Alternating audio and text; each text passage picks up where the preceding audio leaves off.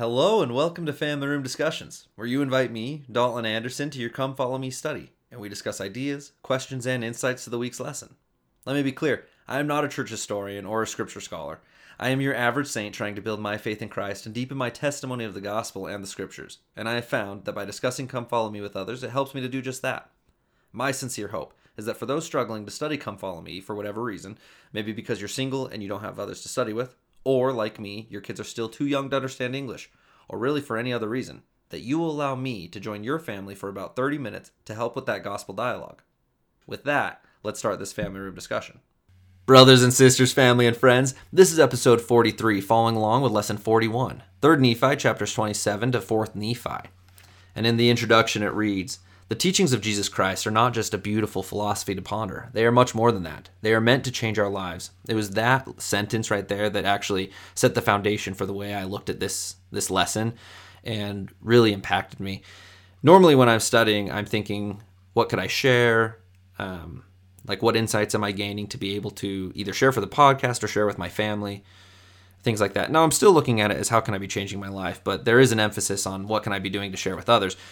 And so this really stopped me and made me ponder, no, how specifically am I using this to change my life, to get better, to come closer to Christ, and to strengthen my testimony? So I think it's important that you understand the paradigm that I was looking at this lesson with, so that you can understand where my thoughts came from, and hopefully be able to impact the discussion that we have right now. Continuing on, the book of 4th Nephi provides a stunning example of this, illustrating just how thoroughly the Savior's gospel can transform a people. Following Jesus' brief ministry, centuries of contention between the Nephites and the Lamanites came to an end. Two nations known for dissension and pride became one, the children of Christ, and they began to have all things common among them.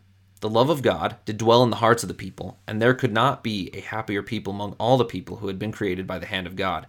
This is how the Savior's teachings changed the Nephites and the Lamanites. How are they changing you? And once again, concluding with that, how is it changing you?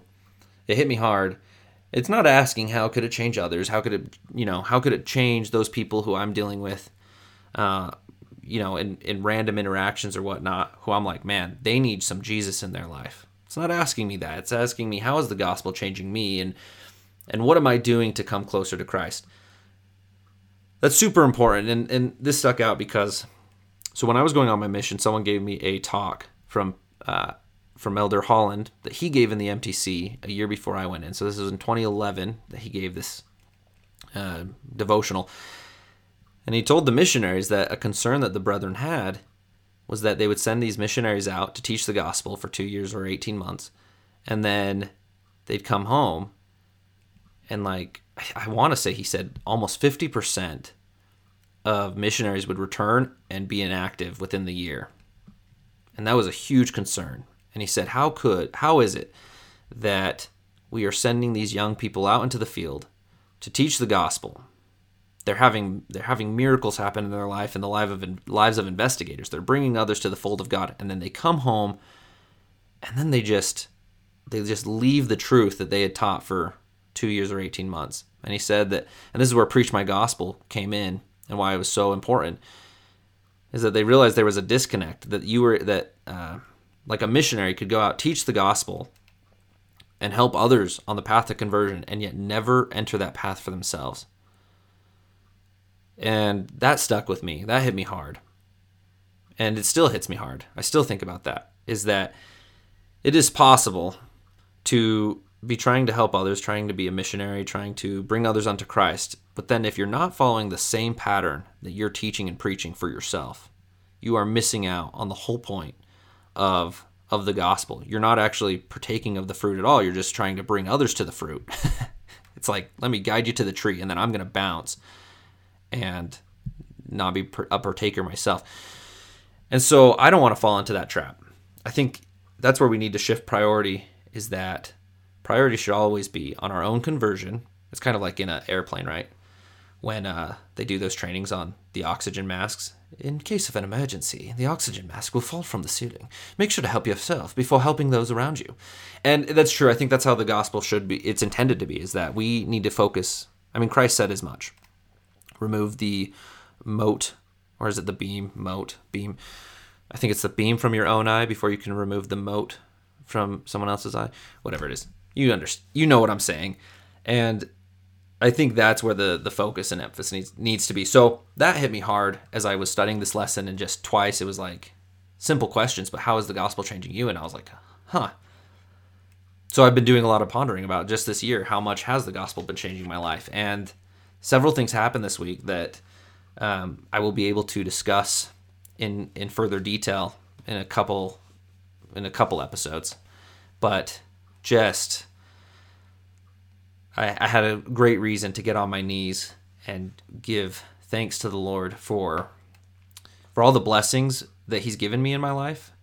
But that, I think more importantly for me, what hit me hard was that he knows me on a very personal and intimate level, and he does hear my prayers, even when I feel like he's not, like my prayers aren't making it. It's almost like it's getting stuck in reception, and I've been on hold for months.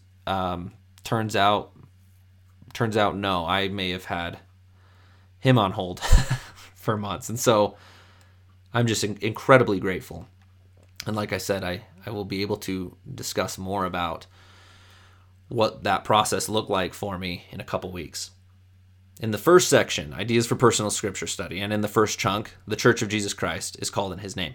As the Savior's disciples began establishing his church throughout the land, a question arose that to some might seem like a minor point. What should be the name of the church? What do you learn about the importance of this name from the Savior's answer in 3 Nephi 27, 4-12? And actually, I'm going to stop right there because the scripture that stood out from that specific reading was in verse 4. And the Lord said unto them, Verily, verily, I say unto you, why is it that the people should murmur and dispute because of this thing? So this doesn't necessarily answer that question. However, I think that's probably how the Lord looks at most of our disputes amongst ourselves. Like, I just really think it's more of like a, why are you even arguing over this? Have you not studied? Have you not learned? Have you not prayed? And then he gives the answer. So continuing on, it says, in 1838, the Lord revealed the name of his church today. Ponder each word in that name. How do these words help us to know who we are, what we believe, and how we should act? Then it gives reference to President Russell M. Nelson's talk, The Correct Name of the Church, which was given in the October conference in 2018. And there's a specific part in that I want to share with you now and bring back up. Let me explain why we care so deeply about this issue. But first, let me state what this effort is not. It is not a name change. It is not rebranding. It is not cosmetic. It is not a whim. And it is not inconsequential. Instead, it is a correction. It is the command of the Lord. I love that. I love how he emphasizes that it is not a name change. It is not rebranding. It is not cosmetic. It is not a whim. And most importantly, it is not inconsequential. It is a correction. I don't know exactly why God gave President Nelson that revelation at that time to make that correction. I do have some thoughts, though. One of them is that people still don't know that we're Christian. There's a lot of people that still have the misconception that we are not Christians. And I was listening to a podcast a couple weeks ago from the Babylon Bee, which is a satirical. They do like podcasts and social media posts and stuff like that. I don't know what I like refer to them as, but anyway, I was listening to this podcast, and they start talking about Mormons and how it was pretty clear that they believe that we don't believe in Jesus Christ. And I was like, how do you not know?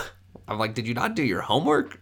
And no, but it's and like I said, they referenced us as Mormons the whole time. So they clearly hadn't heard President Nelson's talk. Gosh, rookies. No, but I think that's something that I really don't see a lot of because I live in Utah. Is that there are many that don't think that we're Christians. And I think that's important, right? It's because if we refer to ourselves as Mormons or LDS or all the nicknames that we have, for those that don't know and who probably aren't going to ask questions of like, what is LDS? Then they're never going to learn, oh, we're believers in Christ. We're followers of Christ. So making that emphasis is, to me, actually really important. And so I've really taken that on and committed to being good about referring to the proper name.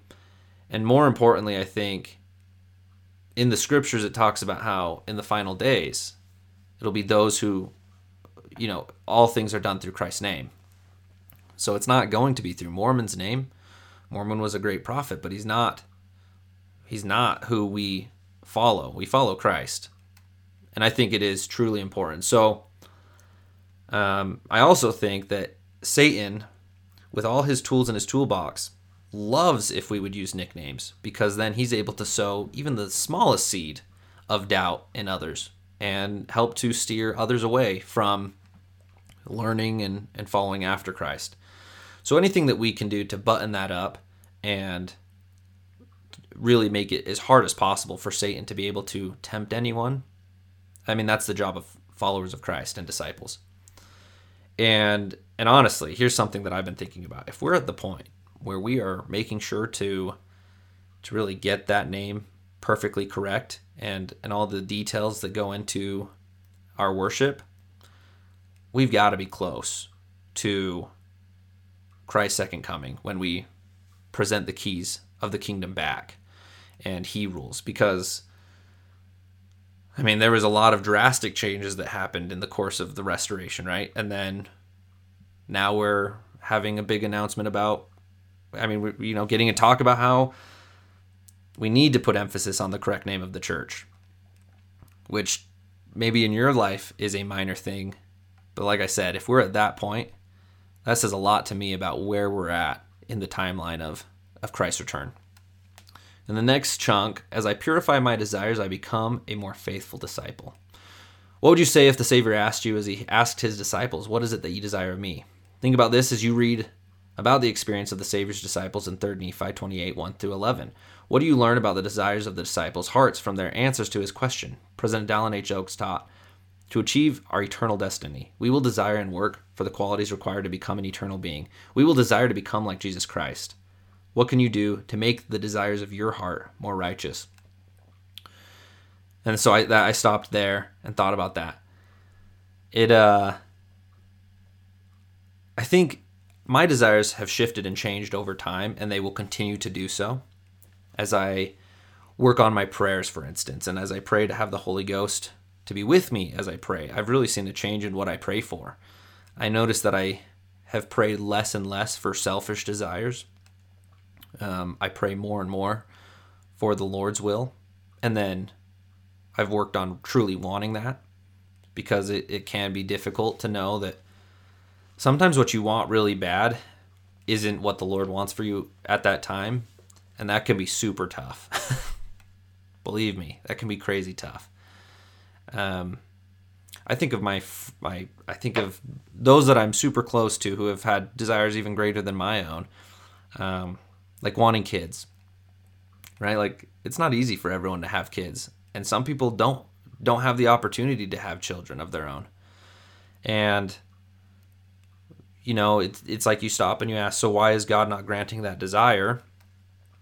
Why is it that something so righteous isn't given to those people? Especially when there are people out there who, it's like, why in the world did God let them be parents? And I'm not making judgments, but there are definitely those parents out there, And it's like, I don't know. I don't have the answers for that. I can't even answer that in my own life. What I do know, and what I do have faith in, though, is that God knows exactly what each of us needs, and often it's not what we want. Sometimes it is, though. That's the good part, right? Sometimes it truly is what we want.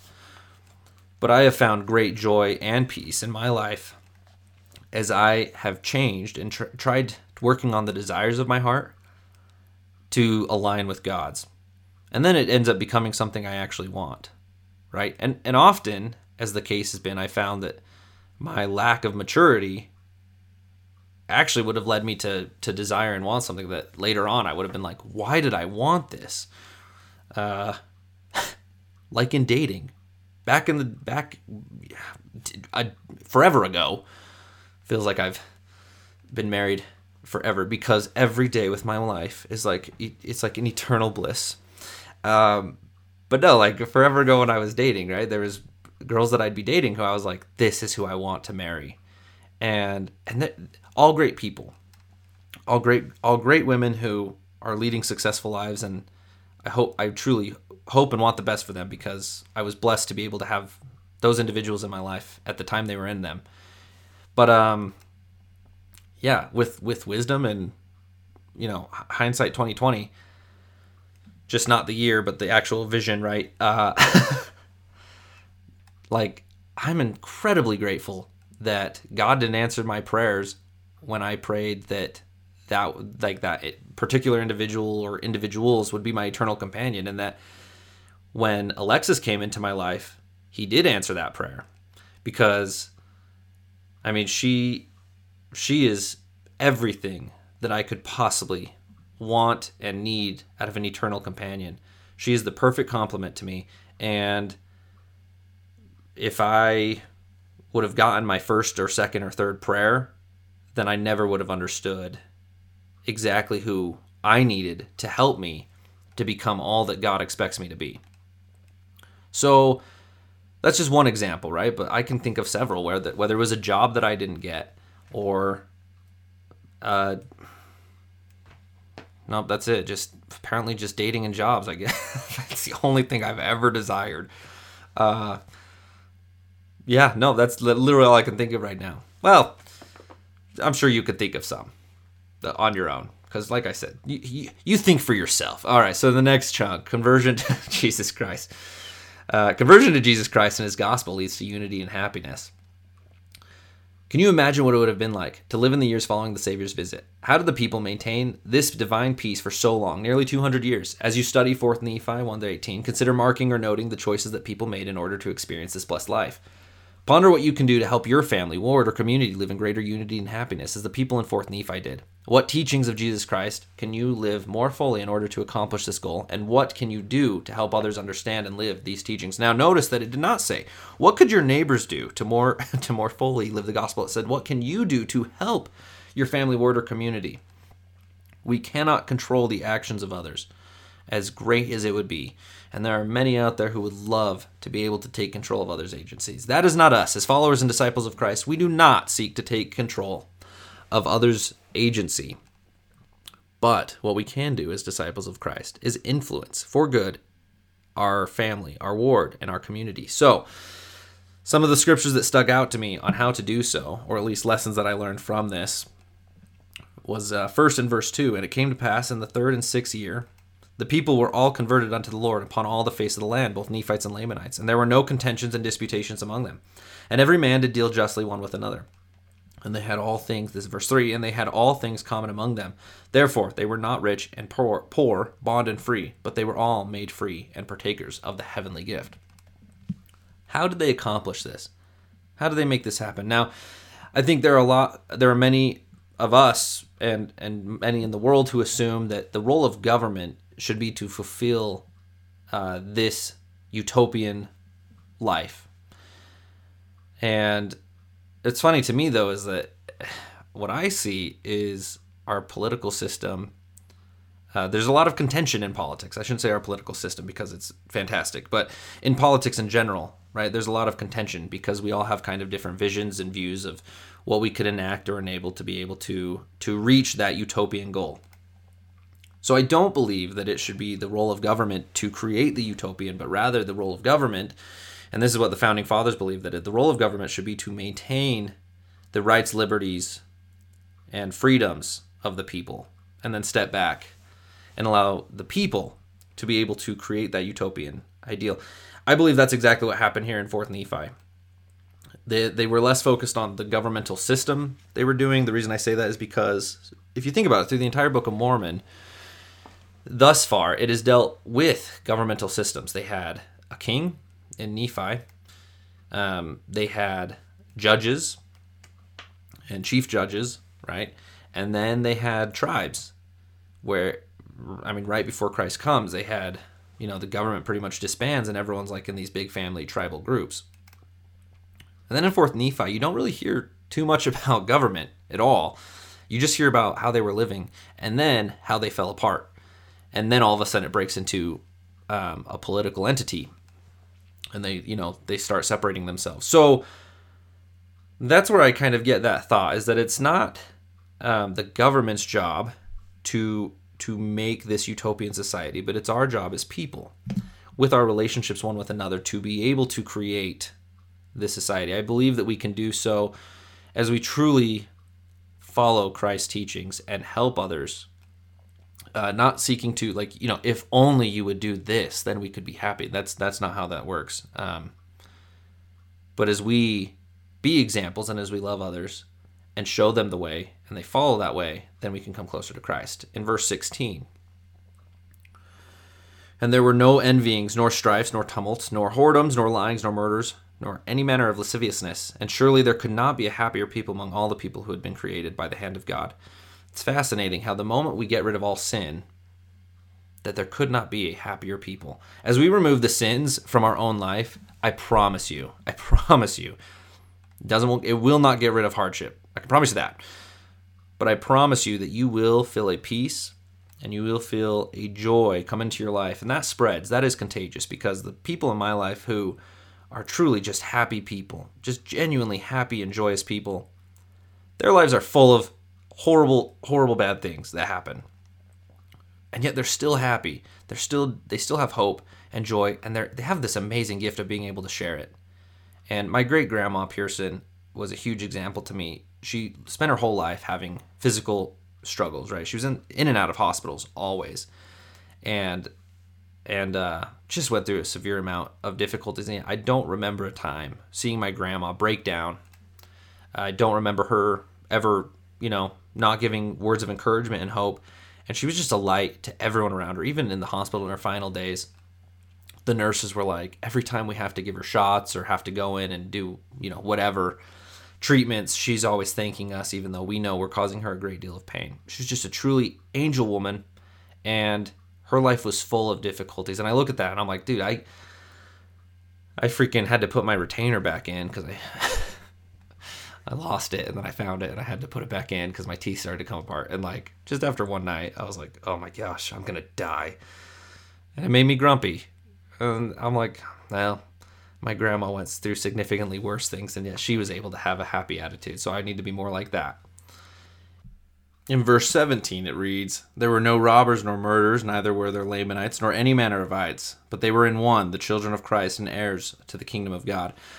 I think there are so many things that we have to separate us, whether it be a political party, a religious group, a belief system, or whatever, right? We have plenty of factions and groups and things, even like who you are rooting for a sports league. And all these things can separate us, and yet rarely do we use these things to bring us together. And so I think that's what it's pointing out here in this verse, is that they were able to be one because they truly got rid of all the things that separated and defined them as different. Instead, they realized that they were united as children of Christ and heirs to the kingdom of God.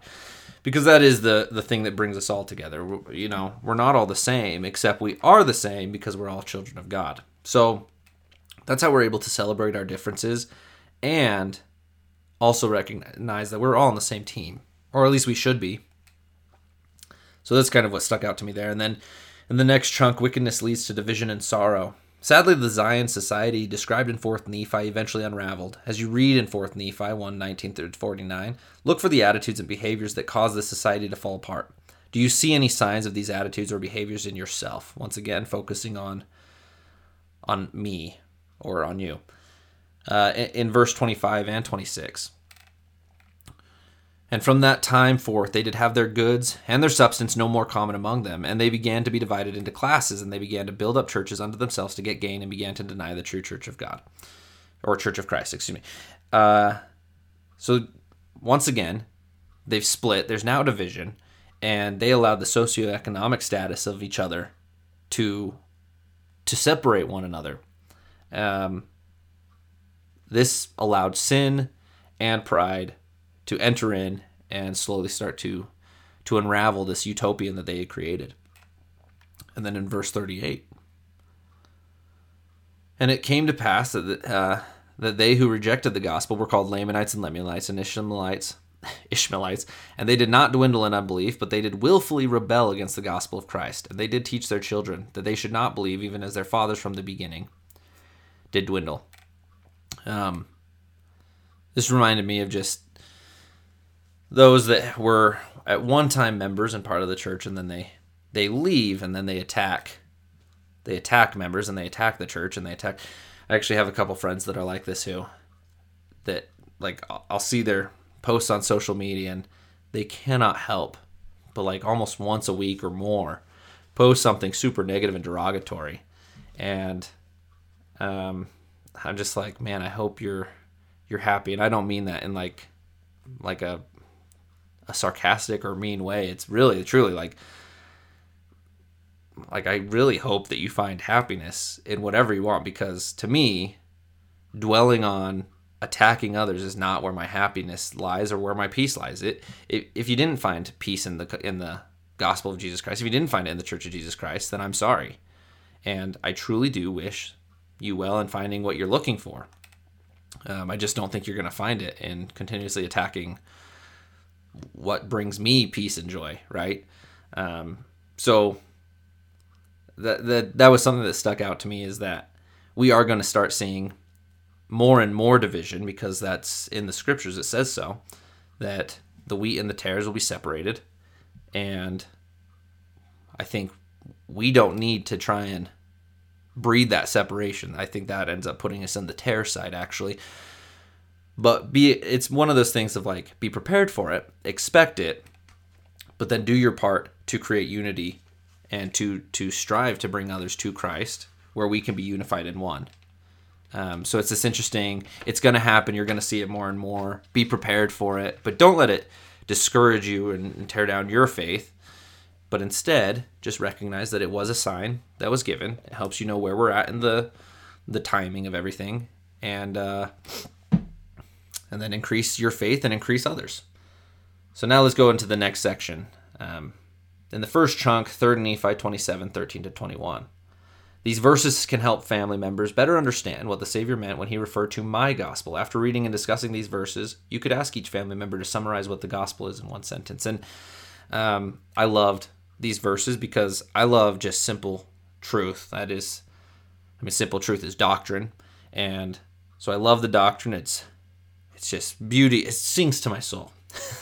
In the most poetic way I can give you, it sings to my soul. And the verse that sticks out to me was in 15, where it says, "And for this cause have I been lifted up. Therefore, according to the power of the Father, I will draw all men unto me, that they may be judged according to their works." The reason this stuck out to me is because I had seen a social media post that someone had said the Church of Jesus Christ of Latter-day Saints is false. Well, they actually call us Mormons, but they said is false because they believe that their works save them. I want to be very clear that I don't believe that, and I don't think that's actually the doctrine taught. Our works don't save us. We're saved by grace. It was because of Jesus Christ that we are saved. However, we will be judged according to our works. That's said multiple times through the scriptures. So it is not this, we believe we save ourselves because we work hard enough. That's not how that works. We are saved by grace because of Christ's atonement and what he did for us. We were already debtors. You can't save yourself from debt. Instead, he became the person to pay the debt on our behalf. And what he asks of us is to follow and keep his commandments. And as we do so, we can be joint heirs with Christ, and we will be able to dwell once again with our Father in heaven. So if I were to sum up the gospel, I guess that was it. If I had only one sentence, I would say that the gospel essentially is the teachings of Heavenly Father and Jesus Christ to help us return to live with Heavenly Father and Jesus Christ. That to me is the gospel. And we do that through faith, repentance, baptism, receiving the Holy Ghost, and enduring to the end. In the next chunk, 3 Nephi 27:23-26. How are we doing at recording the things we have seen and heard, individually or as a family? Why is it important to keep a record of spiritual things? And the verse that stuck out to me here was in verse 23. Write the things which ye have seen and heard, save it be those which are forbidden. And this commandment obviously was given to the disciples, but it's clear that this commandment is also for us. How does this impact our lives? Is because we need to be recording and we need to be writing those things that we see and hear. I've said this before, I'll say it again. I have a spiritual journal that I keep where I write every spiritual experience that I have. And I mean, it's amazing how much it helps me as I record everything, but then when I'm having a struggle in my faith or in my testimony and I can go and read that and know, oh, that's right. Like, it's so easy for me to forget, but now that I'm reading it and I see, that's right, God did answer my prayer, and he answered my little prayers that really were super inconsequential, and he answered them. I know he loves me and I know he's there for me. That helps boost my faith, and it helps me stay strong and fight past whatever darts that Satan's throwing at me. And so I think that's why it's so important to be recording those things. And also, as I'm able to read the journals of my ancestors and the spiritual experiences they have, that further strengthens my faith. So I know that one day my posterity will be able to read the experiences I had in the words at the time that they happened, instead of just, here's what I remember. And that'll be deeply meaningful to them. At least I hope so. I'm going to skip the next chunk, although I do want to do this activity, and then go into the next one, which is 3 Nephi 28:17-18 and 36-40. Verses stick out here was in 37. But behold, since I wrote, I have inquired of the Lord, and he hath made it manifest unto me, that there must needs be a change wrought upon their bodies, or else it needs be that they must taste of death. So this is talking about Mormon's experience. And I'll read the chunk because that'll probably give better context. It says, what can we learn from Mormon's example when he did not understand everything about the change that happened to the 3 Nephite disciples? What can we do when we don't understand everything about a gospel principle? President Dieter F. Uchtdorf taught, God cares about you, he will listen, and he will answer your personal questions. The answers to your prayers will come in his own way in his own time, and therefore you need to learn to listen to his voice. And so the reason this verse 37 stuck out to me is because this is revelation in action. He's literally saying, since I wrote, I inquired of the Lord, and this is what happened. Like, he's telling us the spiritual experiences as it happened. And the lesson here is that we need to learn to be patient.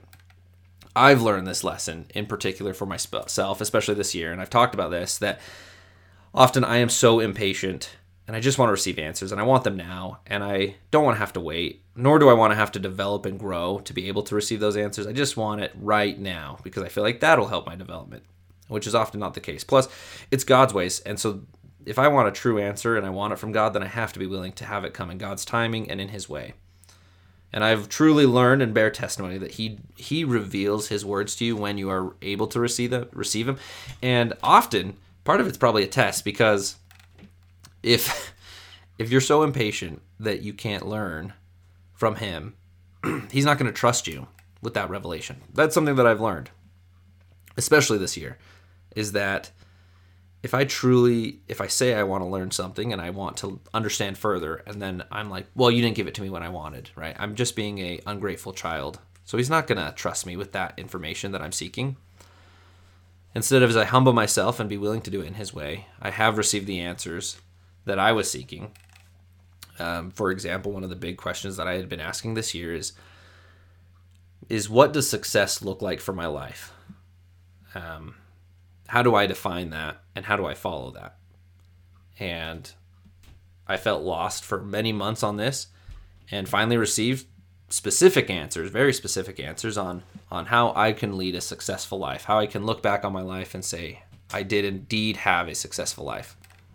And I'm so grateful for that. It just took time, and it was hard, and I hated it because it was a struggle, but I'm so extremely grateful that he allowed me to struggle, because it was through that struggle that I actually did find the answers I needed, and I understood them, and I don't believe I would have understood them without that struggle. And the next chunk, 4 Nephi 1:15, it says, to reduce contention in your home, perhaps family members could set a goal to be more loving to each other this week. After the week is over, review your progress together, discuss how showing greater love has affected your family. Verse 15 reads, And it came to pass that there was no contention in the land because of the love of God, which did dwell in the hearts of the people. This is truly how we do it, in my opinion. This is how we create a utopian society. First, we start with ourselves. As we remove the contentions from ourselves, as we work on developing our relationship with Christ, we will indeed have that relationship with Christ. He will give us revelation daily through the Holy Ghost. We will start to learn exactly how he communicates with us, in what ways. We will learn further truths. And we will be able to use that and bless the lives of our family as we strive to make our homes a utopian place. And I know, look, I've got 2 young kids, okay? Most days I'm like, this looks more like a den from hell than a heaven. And I love it because I love the chaos. I didn't really have the chaos growing up. And so having my own kids where I'm like, this is awesome. But as I know that as in my family, as me and Lex try to work on creating that beautiful home where the love of God dwells always with us and it dwells with our children, we will create that utopian home, right? That temple, our own temple, will create it. And it's done as we all work together in our family. As we do that, we can be a greater influence on our extended family. We can then be a greater influence on the communities that we're in. And so you get it, right? It all starts with us. It starts with you. What are you doing? What are your specific actions that you are trying to do to come closer to Christ? Not how can your spouse be better? How can your children be better? How can your mother, your father, your whoever, your boss, it's not about what other people can be doing. It's what can you be doing? And as you focus on what you can be doing, I promise you, because it happened to me and it happened recently, as I made that shift and focused on what I can be doing to improve my life and my situation, God is more than willing to provide you those answers. And typically, at least for me, more often than not, I have found that I was actually contributing a lot to my own problems. And he helped me to understand what I can be doing to remove those and stop being a stumbling block for myself. I love this conclusion in the Improved Personal Study. It says, don't think of gospel study as something you make time for, but as something you are always doing. And you are always doing that as you are constantly studying the things that you're learning. And I think what I'm going to do to try and improve on that is, because I think it's a process, I do think it's fine to set a time to study. I think that it's not like be perfect at studying all at once, right? But be making a goal to shift it past just I'm going to study for 30 minutes at 8 a.m. and then I'm going to move on with my day. Think of it more as like, I'm going to set this time to try and learn and study and grow. And I'm going to pull out one truth that I want to think about and ponder, something that I can improve upon today and make goals today. That's what I'm going to do for myself anyway. You can do whatever you want. Some scriptures that stick out to me. One was in verse 28. Chapter 28, and it was verse 3. It says, and he said unto them, blessed are ye, because of ye desire this thing of me. Therefore, after that ye are 72 years old, ye shall come unto me in my kingdom, and with me ye shall find rest. Talking to the disciples. What a random age. Why 70 and 2? Does anyone have any answers for me? Because that is the most random age. Like, could have been 75. Could have been just 72. What's that about? And then in 25, it says, behold, verse 25, behold, I was about to write the names of those who were never to taste of death, but the Lord forbade, therefore I write them not, for they are hid from the world. Like I said, I'm still guessing it was Nephi, Timothy, and Jonas. Just my guess. If I was a betting man, I'm not, but if I was, those are my guesses. In verse 30, it says, and they are as the angels of God, and if they shall pray unto the Father in the name of Jesus, they can show themselves unto whatsoever man it seemeth them good. It's through this that I actually believe that the 3 Nephites and John the Revelator were pivotal through the apostasy in helping to sow the seeds of the gospel. Obviously, the priesthood had been removed from the world, but these 4 people weren't. And so I think the reason good things were still happening, other than just good people in general, but was that these 4 continued their work and were ministering to those on the earth. In chapter 29, verse 2, It says, and ye may know that the words of the Lord, which have been spoken by the holy prophets, shall all be fulfilled, and ye need not say that the Lord delays his coming unto the children of Israel. This is talking about the coming forth of the Book of Mormon being one of the signs before Christ's second coming. But I think of this, the specific part that sticks out to me was that we need not say he delays his coming, because I think it could probably feel like that. But we obviously don't need to feel that. We are seeing signs constantly that his coming is coming.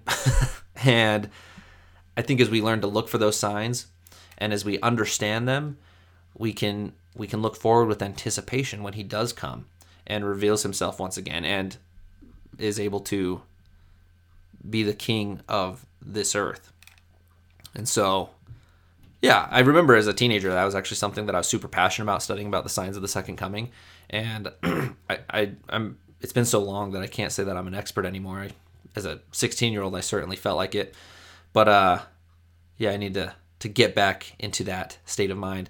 In 4th Nephi, verse 6, it says, and thus did the 30 and 8th year pass away, and also the 30 and 9th, and 40 and 1st. And I just want to stop there and say, where's the 40th year? We just skipped it. I don't even know what happened. Was there something pivotal that happened that we missed? We'll never know. Thanks a lot, Mormon. You skipped it. In 4th Nephi, verse 19. And this is the last verse I have for you. And it came to pass that Nephi, he that kept this last record, and he kept it upon the plates of Nephi, died. And his son Amos kept it in his stead, and he kept it upon the plates of Nephi also. Yeah, I'm not buying it. I don't think Nephi died. Like I said, I already had my guess that he became one of the 3 Nephites. I could be wrong, and that's fine. It's not going to ruin my testimony in any way. But I'm thinking it's just weird that previous to this, it talks about the passing of the disciples. And then later down it says, oh, and then Nephi died. Did he now? Did he? I thought he was supposed to pass away at 72 years, so you would have known that he passed away with the others. Wouldn't you? Wouldn't you? Anyway, I've always thought that was like something to throw people off. And I was like, nice try, Mormon. I'm on to you and your wily ways. Well, that's all I got for you. So thank you for joining me in this family room discussion, and please share your ideas, questions, and insights that you gained from 3rd Nephi 27 to 4th Nephi with me. Follow me on Instagram at Family Room Discussions if you aren't already doing so. Until we meet again, have a blessed week.